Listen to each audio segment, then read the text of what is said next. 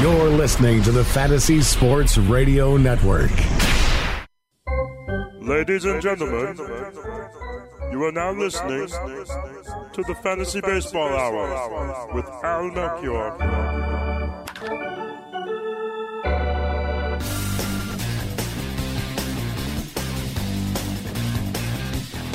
Welcome, everybody. This is the Fantasy Baseball Hour. I'm your host, Al Melchior. Thank you so much for listening to this episode. And I apologize because I really wanted to get everybody an episode out right before Thanksgiving, but due to some unforeseen circumstances, it wasn't to be. And I was really excited because I was going to have Tanner Bell on the show from Smart Fantasy Baseball. And he's the co-author, along with Jeff Zimmerman, of a great new book called The Process. I believe I've talked about it on the show before, but if you haven't checked it out yet, do check it out. It's called The Process, and it is definitely must-own, must-read fantasy baseball prep for the coming season, and there's a lot of good stuff in there, so the sooner we all get on it, the better. So I'm going to help you with that today. Maybe not so much strategy stuff, but there has been some news. It's now been 2 weeks since the last show, so there's a lot to catch up on. In just the last couple of days, the Braves made a couple of signings, Josh Donaldson and Brian McCann, a couple of other notes in terms of player movement signings, some health and injury news. So quite a bit to get to. But I'm actually going to start with news that now is a little bit old, but since I didn't do the show right before Thanksgiving, might as well talk about it now. And that is the James Paxton getting dealt to the Yankees and going the other way. Justice Sheffield, Eric Swanson, and Dom Thompson-Williams. Talk about the prospects a little bit too, but obviously the big news here is Paxton. And whenever there's, whether it's a signing or a trade of this magnitude, right away we go to, the place where we fantasy owners go to, which is what's the change in value. And I think it's pretty much of a wash. If I were to lean one way or the other, I'd say I actually think it's probably a little bit of a drop in value for Paxton, because while I think that he'll be able to help out with wins, perhaps even better as a member of the Yankees than as a member of the Mariners, the change in venue is something that does worry me for him. Now, he's only thrown a total of 54 innings over his career in the 5 parks of the American League East, and only 5 innings at Yankee Stadium. So there's really nothing much to go on there. And 13 of those innings came at Tropicana Field, so a good chunk of those 54 innings at the friendliest of those ballparks. So I'm not even going to go there with that analysis because that's just slicing and dicing up too small of a sample.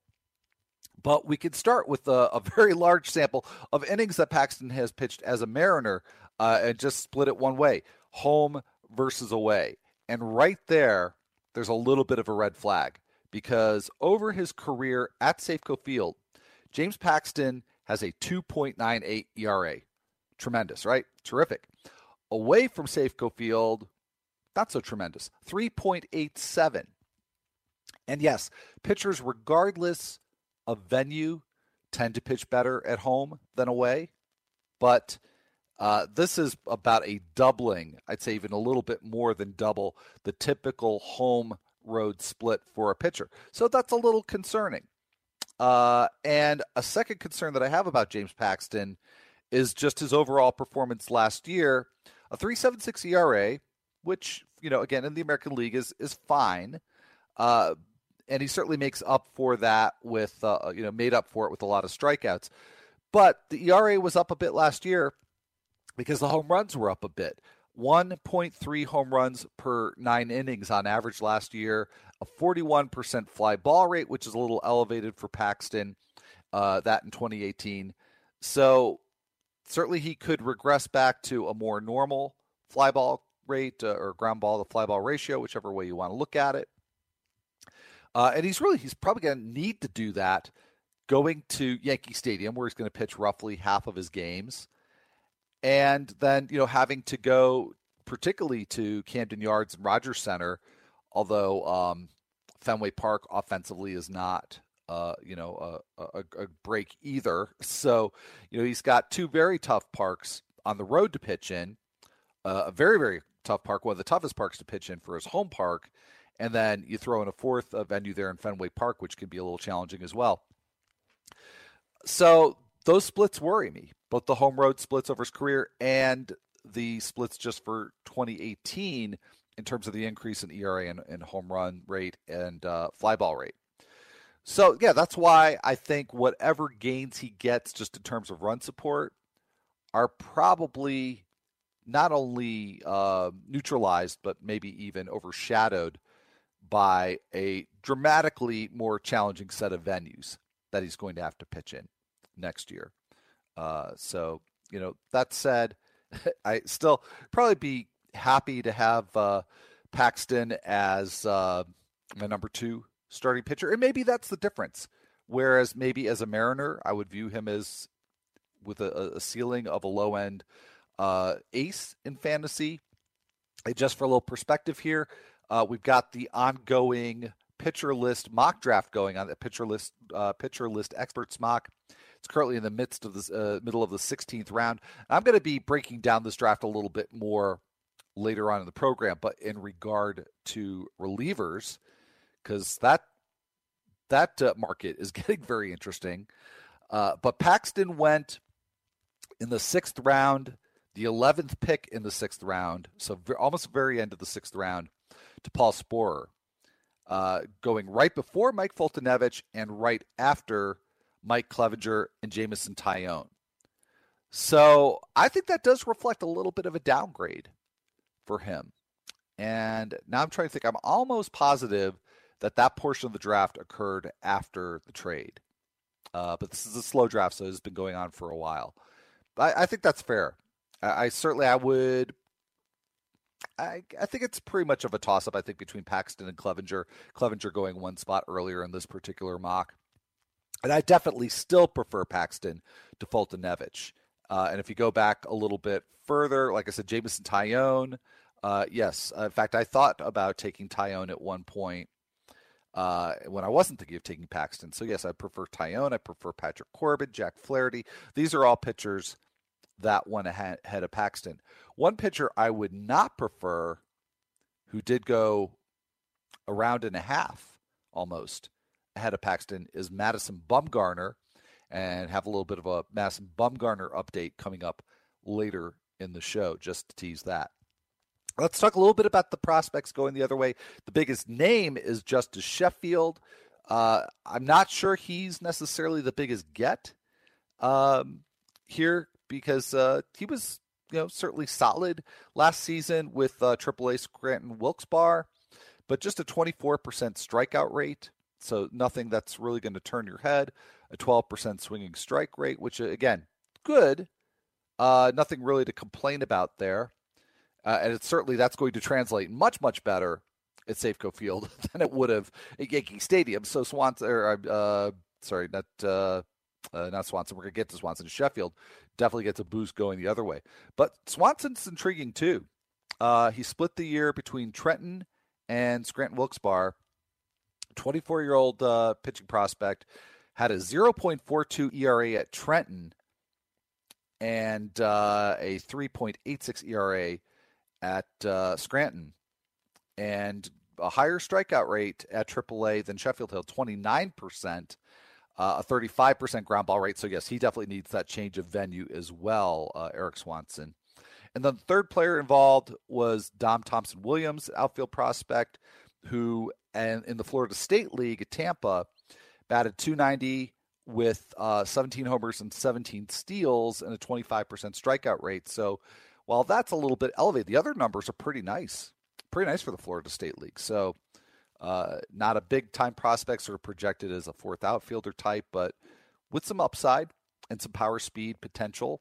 So he's certainly one to take a look at in dynasty leagues. So, but certainly the one that you can count on to have some sort of impact this year would be Justice Sheffield, to be sure. Another bit of news from a little over a week ago, or actually I think it's now exactly a week ago, but would have talked about it on a show last week if I did a show last week, is the retirement of Adrian Beltre. who had a fantastic and what I would assume to be Hall of Fame career, batted .286, had 3,166 hits total, 477 home runs. And the thing that, even before retirement, that I had come to associate Beltre with was really a trajectory in which he got better in the second half of his career. And not that the first half of his career was bad, although there were periods where I do recall that he was viewed as sort of a bust because he came with a lot of prospect hype and had some disappointing seasons, but very, very consistent in his 30s. From 2010 on, and that was his age 31 season in 2010. Spent almost entirely with the Rangers, though he had the season with the Red Sox in there as well. From age 31 forward, a .307 batting average, and got 1,466 of his hits from age 31 forward, as well as 227 of his home runs. So great production in the latter portion of his career. Now, according to T.R. Sullivan of MLB.com, the Rangers expect that Jurickson Profar is just going to slide right in and become the regular third baseman.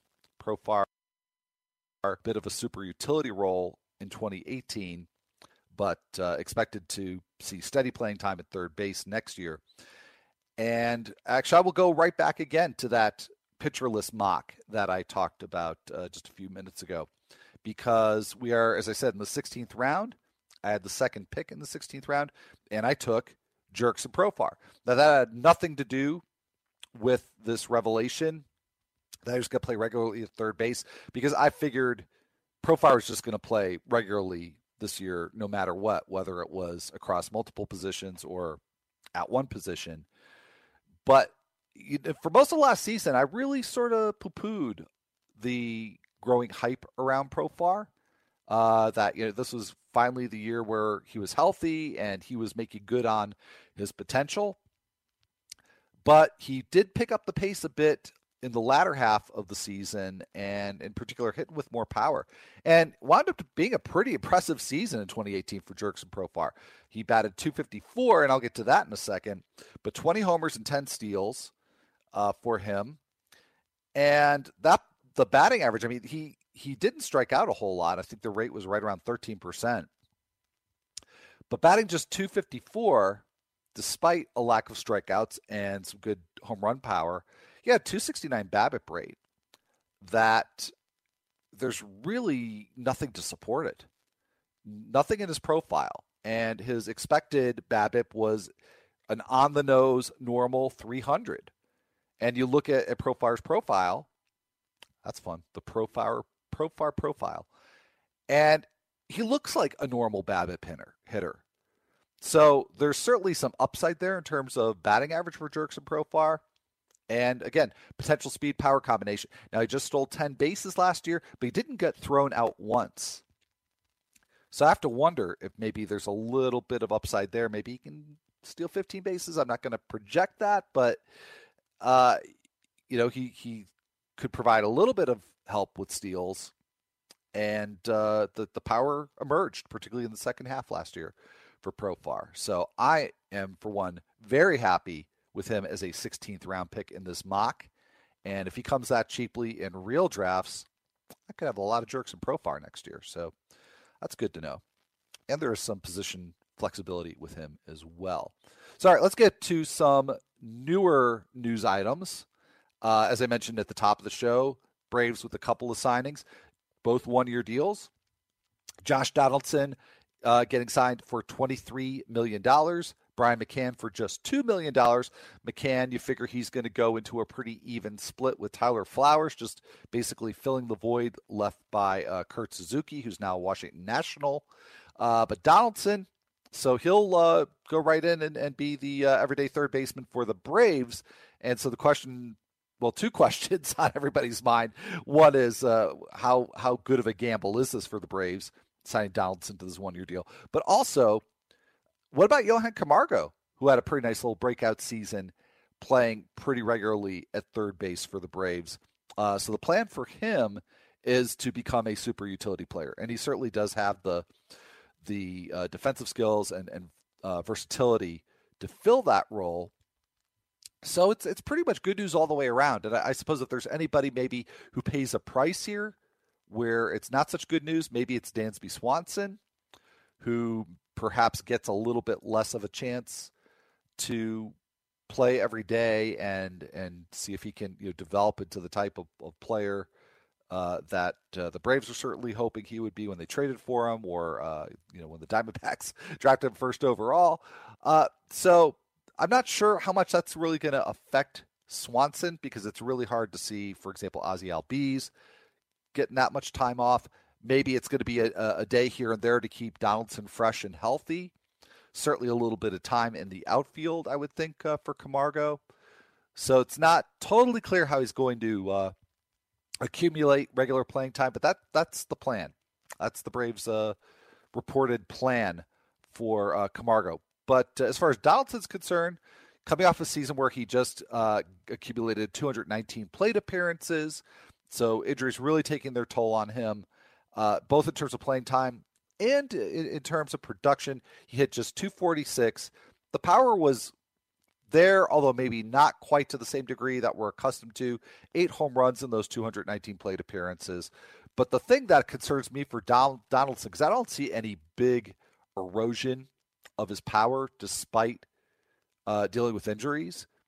For me, it's the strikeout rate, because it not only was up last season, it's been up 2 years running for him, up in the lower 20%, which is not bad, but not not what he did during his best seasons, not what would be ideal. So that is actually the thing that worries me a bit. I would say that, and plus just the hope that he stays healthy. So, I don't expect that anybody is going to have to reach to get Josh Donaldson this season. There's still a lot of upside. I think the fact that there hasn't been much erosion of power is a really good sign, but obviously it's a risky pick. And if there's more erosion of the strikeout rate, then that's a concern. The Reds re-signed Raisel Iglesias for a 3-year deal, and the 3-year deal is for $24.1 million. The rationale behind this was that he was signed as an international free agent, and so given the way that his initial contract was done, he could have started arbitration as soon as this offseason. So it's a way for the Reds to have just locked him in for 3 years, not having to worry about arbitration. But there's another angle to this too that's really, I think, very interesting. This coming from Bobby Nightingale of the Cincinnati Enquirer, not to be confused with Bob Nightingale of USA Today. But Bobby Nightingale did a piece for the Enquirer talking about how this new deal could mean maybe a change in role for Iglesias, because if he wasn't locked in to a 3-year contract and his salary was going to be contingent perhaps upon his counting stats, i.e. saves, there may have been more pressure for David Bell to keep Raisel Iglesias in that closer's role and keep him in there as just a regular traditional closer, rather than somebody who's platooning or splitting time with somebody else or filling multiple roles, a la Andrew Miller or Josh Hader. But without any sort of incentive structure for saves, whether it's in the contract itself or through the arbitration process, in this Nightingale column, he sort of surmises that maybe David Bell is going to be a little bit more flexible in the way that he uses Iglesias. And part of that has to do with just Iglesias's history as a pitcher itself, that he, first of all, started out as a starter. And you may remember that the plan that Brian Price had, and I believe this is now going back 2 years, where he wanted to use Iglesias and Michael Lorenzen sort of interchangeably as co-closers and have them, when they were not closing, pitch multiple innings. And I think on occasion, even when they were closing, pitch multiple innings. Never really panned out.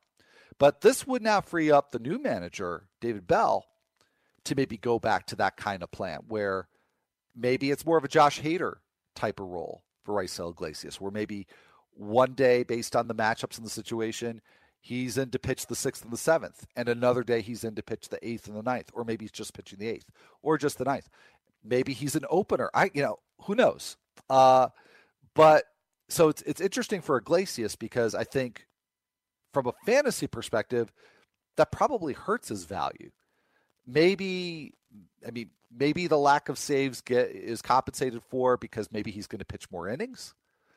So it's really a wild card. I mean, I'm saying I think it's going to hurt his value, but it is hard to say. It is really hard to say. So it's definitely a situation to watch. And just if you think about this more broadly, that you've got potentially one more team here that's hopping on the bandwagon of using relievers in some innovative ways, it really gets harder and harder to know how to deal with relievers in a draft. Now you've got you still got a handful that you're pretty sure what they're going to deliver. Edwin Diaz is still going to be somebody to target, very, very early. In the pitcher list mock, Diaz went, I think it was the 7th round. Yes, he did go in the 7th round, last pick of the 7th round. And actually he went after Kenley Jansen. So Jansen, Diaz, Kimbrel, Blake Treinen, those guys are all going to go pretty early. Really no controversy there. And, if you're set on getting them, that you have to be prepared to go in the 7th, maybe the 6th round, depending on your league and what owners' preferences are. So you have to be prepared to do that.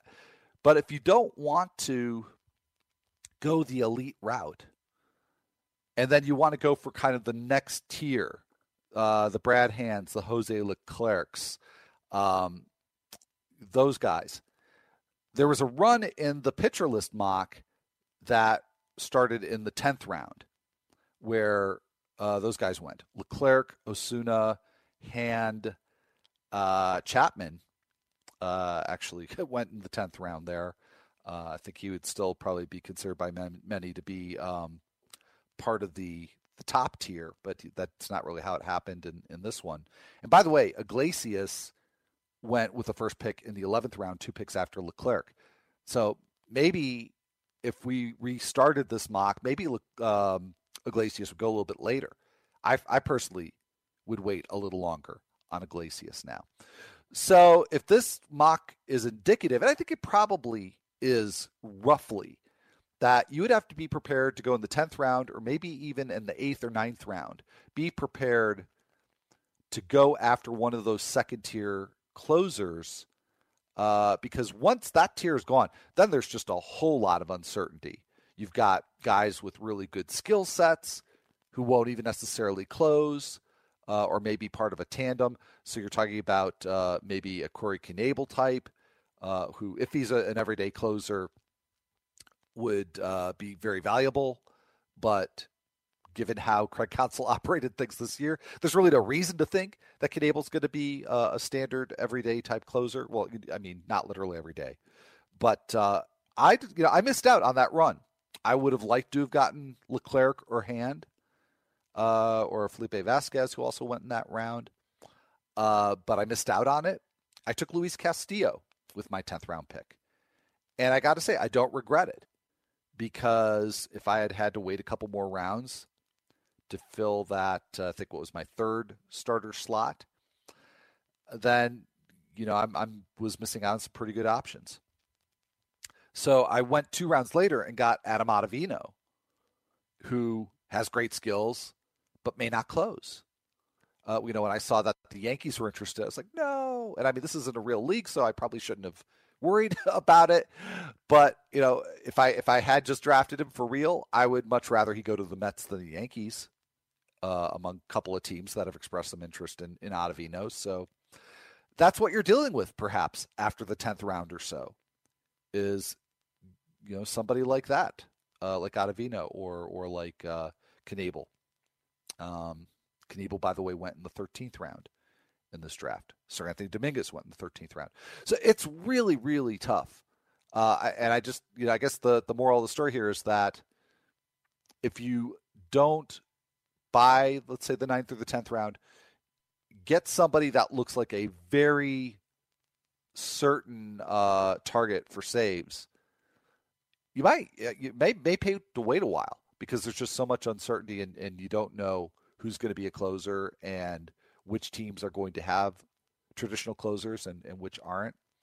So that's going to be something I'm going to have to figure out, like everybody else over the next 2 months. Going to have to figure out what's my strategy here for going after saves. And I'm very tempted maybe to punt on saves in drafts and auctions. But the thing is, I have a feeling a lot of other owners are thinking the same thing. And how does that change the calculus? So I've got a couple of months to figure this out. Anyway, speaking of closers, and I did mention Kenley Jansen already. He had the heart surgery that was scheduled, so that's been done. He did an interview with MLB Network where he talked a lot about the details of, not so much the details of the surgery itself, but what it means for him going forward. He said he's expecting a 2-month recovery time. He said his doctor says there's a 90% chance that he's not going to experience an irregular heartbeat ever again. But he did leave that 10% chance open there and he talked a lot about going to Coors Field and going to Colorado. And so when the Dodgers go there for the first time in 2019, that's going to be a test to see how Jansen responds. So, but Jansen sounded extremely optimistic that he may just be done with this heartbeat issue, which would be great. He also talked about how when he did have the issues in 2018, part of the problem was that he didn't sufficiently hydrate. And so that's going to be a key thing that Jansen's going to focus on this year, is making sure that he is well hydrated for all the games. So some very, very encouraging developments there on Kenley Jansen, from Kenley Jansen. And, I would think that he's probably a good risk because after last season, I think probably, as a group, we fantasy owners maybe are a little more averse. It didn't play out that way in the pitcher list mock, but maybe in some other drafts, he'll drop a bit. And maybe there's some bounce back potential there for Kenley Jansen. Chris Archer also just recently had surgery to repair a bilateral hernia. According to Stephen Nesbitt of the Pittsburgh Post-Gazette, the recovery time for Archer is expected to be about 6 weeks. And so that should put him on schedule to be ready for spring training and for opening day. And if he's off, he shouldn't be off by much. So some encouraging news there on Chris Archer. Also, a Pirates move, sort of a minor one. They signed Lonnie Chisenhall to a 1-year deal worth $2.75 million. Part of the plan for Chisenhall is that he'll start the year as a full-time replacement for Gregory Polanco, who will still be recovering from shoulder surgery. But once Polanco's ready to return, Chisenhall will probably still see some semi-regular playing time. Be a fourth outfielder type, but maybe with a bit more playing time than a typical fourth outfielder. Yusei Kikuchi is now scheduled to be posted on December 5th. He's a 27-year-old lefty from Japan. Talked about him before on the show, but that posting now due to happen on December 5th. So that coming up very, very soon. Generally projected to be number 3, number 4 type starter. So somebody who certainly would be drafted in 12-team mixed leagues, but the hype level here is certainly, not Ohtani or Darvish level, to be sure. The Twins picked up C.J. Cron off of waivers, and just prior to this time last week, Cron was DFA'd in a really kind of shocking move by the Rays. Cron DFA'd, picked up off of waivers by the Twins. Cron's role not totally clear at this point. Maybe could see every day or close to every day at bats, maybe split in time between first base and DH, where there are some needs, but there is still Tyler Austin there. And it's not really clear how they would split time. Also not clear what other moves the Twins might make. But if Cron does play pretty regularly, there's some real potential here for this to be a good move for him. Now, he broke out last year, I never would know what to do in December. Is it last year or this year? It's still this year, technically. In 2018, C.J. Cron broke out with 30 home runs, but only 11 of those were hit at the Trop. And again, one of the more pitcher-friendly parks, certainly in the AL East, but even in the AL as a whole. And he had a 16.2 home run to fly ball ratio at the Trop. Now, he had 8 home runs, so 11 of his 30 home runs in Tampa Bay. Another 8 in the other AL East parks. And there he had, in those 4 parks combined, he had a 25.8% home run to fly ball ratio. So more than 50% higher than his home run to fly ball ratio at the Trop. And Target Field should be an upgrade for home runs vis-a-vis Tropicana Field. Should be. This past year, for whatever reason, just because park factors are variable and a little fluky, the home run park factors for righties was not as high as it had been the couple years previously at Target Field. So that could be a climate or who knows what. But so it's hard to say if Target Field becomes that kind of park over the longer term. It's really not that much of an upgrade for right-handed hitters, but at least there's potential if you look longer term at what park factors have been there at Target Field. There's some potential for C.J. Cron to build on that breakout that he had in 2018. Jesse Chavez has an agreement on a 2-year deal to go back to the Rangers. He started off 2018 with the Rangers, then went to the Cubs, where he just blew up. It was fantastic. So the 2-year deal, according to Jeff Passan of Yahoo Sports, is in the $8 million range. Between his time with the Rangers and Cubs this past season, Chavez put up a .255 ERA, a 1.06 whip, got 5 wins, 5 saves, 92 strikeouts. That's over 95 1/3 innings. So not quite a strikeout per inning, but pitched so many innings that he really wound up helping out with strikeouts. And that combination made Jesse Chavez the 22nd most valuable reliever in terms of roto value, according to the ESPN Player Rater. So I think it's a bit of a long shot for Chavez. Now, even just assuming that he stays in a relief role, it's a little bit of a long shot to assume that he would be a top 24 reliever again in 2019. But, a nice skill set there. Not, like I said, a big time strikeout rate pitcher, but if he racks up a lot of innings, he's got good control. Last season, made some advances in terms of how many chases he got on out-of-zone pitches.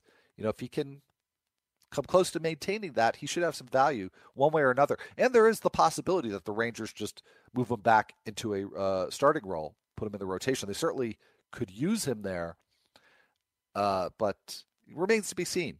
So sort of like with Raisel Iglesias, very intriguing situation there in terms of how the Rangers use Chavez. I mean, it's not even, I don't think he would close. There's no reason to replace Jose Leclerc as a closer, and I haven't heard anything about him being a trade chip. Although I think that would make some sense for the Rangers, perhaps. But it'll be interesting to see what they do with Jesse Chavez there.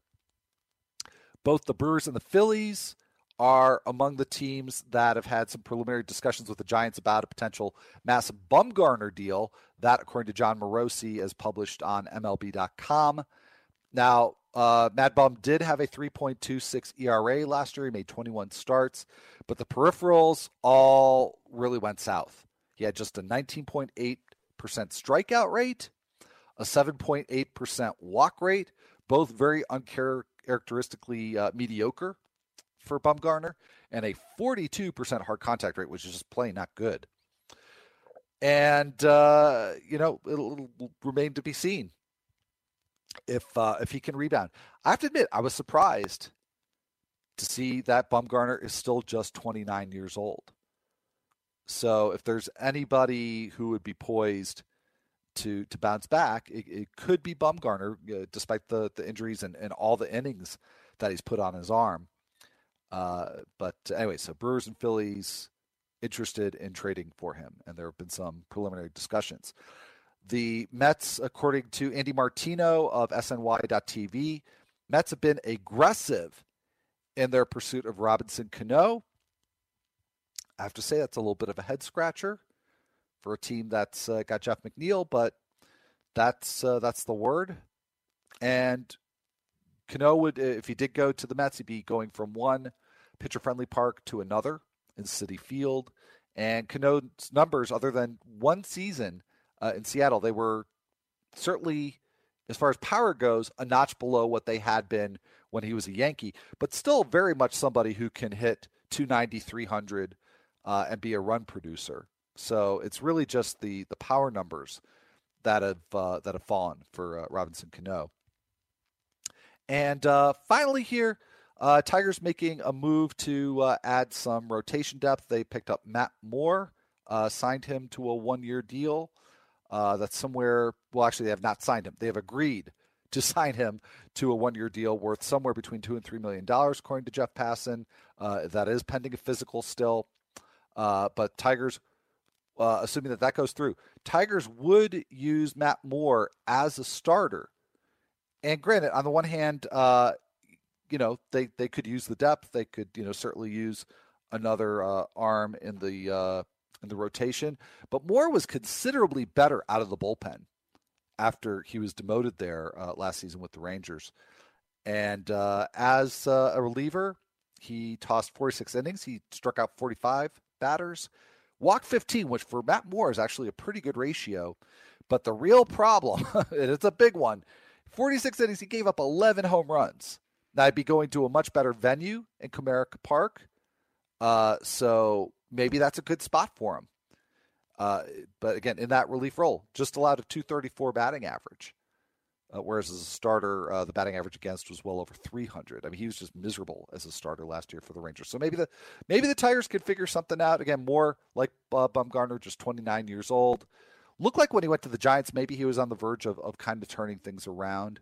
But he's going to be something, I think, of a project for the Tigers. But anyways, that pretty much puts a bow on all of the major moves that have happened since the last time I was here. But I will be back next week with another episode, and that will be the last one before the winter meetings.